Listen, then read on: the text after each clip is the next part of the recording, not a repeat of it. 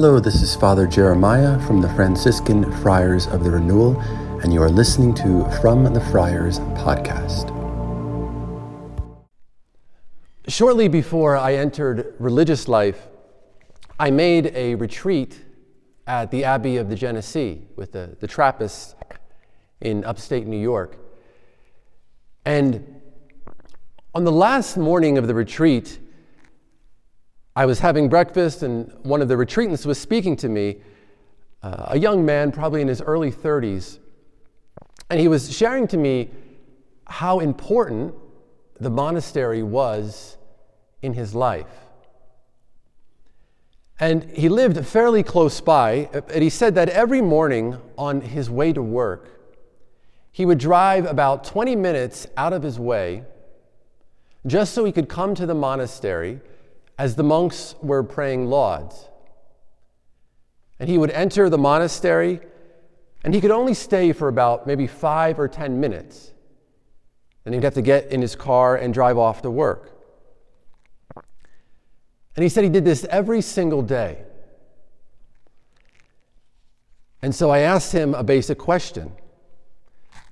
Why would you do that? And he said to me, he was a businessman, and he said to me, most of my day, he said, I'm confronted with people lying, with people cheating, people slandering one another and gossiping about one another. He said, spending those few moments at the monastery each morning is like a spiritual vitamin. It was his daily dose, he said, of light and of truth. And even though he didn't know any of the monks personally, and even though they didn't know him, he had this deep and profound love and respect for them. And what I found so interesting about that story is that there wasn't anything externally unique about these monks that led this man to the monastery every morning. They didn't possess any particular gifts that would attract people to them. They didn't have any special gifts of healing. They were not elegant preachers or famous scholars. But the monks were just being who they were called to be in God. And by doing so, they were, for this man, and for many others, myself included, the salt of the earth and the light of the world.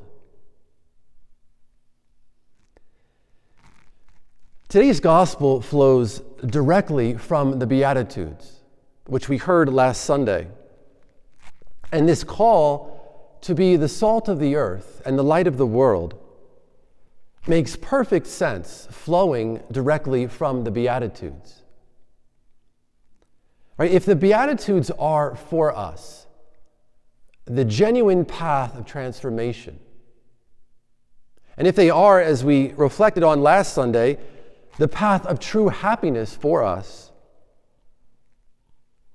then of course it would make sense why Jesus now calls us to be the salt of the earth and the light of the world. Because Jesus today is reminding us that holiness is not a personal and private endeavor. There's no such thing as a me and Jesus spirituality. Yes, of course, we each have our own personal relationship with him. And of course, we all have our own personal prayer life that is nourished through a life of solitude. But all of these things which are essential for us are not simply for us alone. Right? Jesus reminds us today, your light must shine before others. And so whether we live in a monastery or in the world, Jesus is reminding us today that holiness is meant to be shared with whoever we are sharing life with.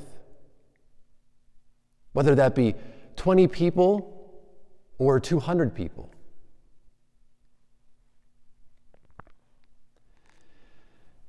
And how specifically do we be the salt of the earth and the light of the world? Right? Salt preserves something from going bad, and light illuminates. So how do we do this practically in our lives? I think the answer is very simple. It's by being who we are in God. And that last part, in God, is so very important. Right? It's not uncommon to hear people say, just be yourself. And I think that advice is well-intentioned, but it always makes me tense up a little bit, because if a person is not in God or attempting to live in God, then that person who they are being is not their true self, who God has called them to be. They are not salt and light because they are not rooted in the Beatitudes.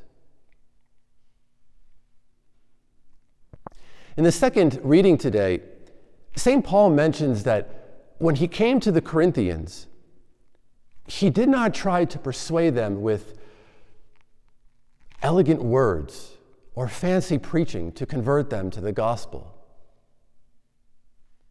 But rather, he says that he came to them in weakness and in fear and in much trembling.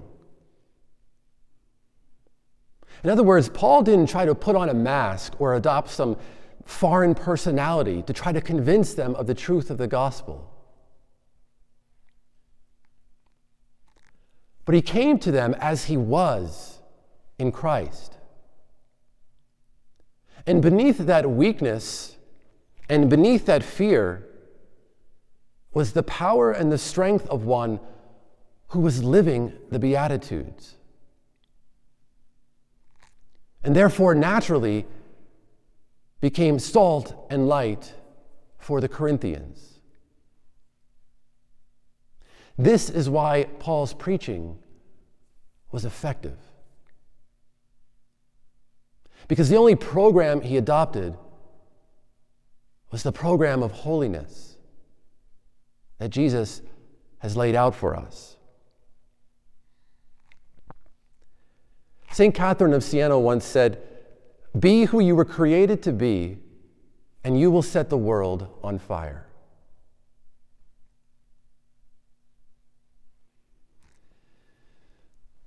There's no great secret to holiness. Right? There's no secret handshake that we have to learn. There's no special book that we have to study. It's simply being who we are in God. Each moment, every single day, wherever we are. Thank you for listening to From the Friars podcast. Please check out our website at franciscanfriars.com and find us on Facebook and Instagram at CFR_Franciscans.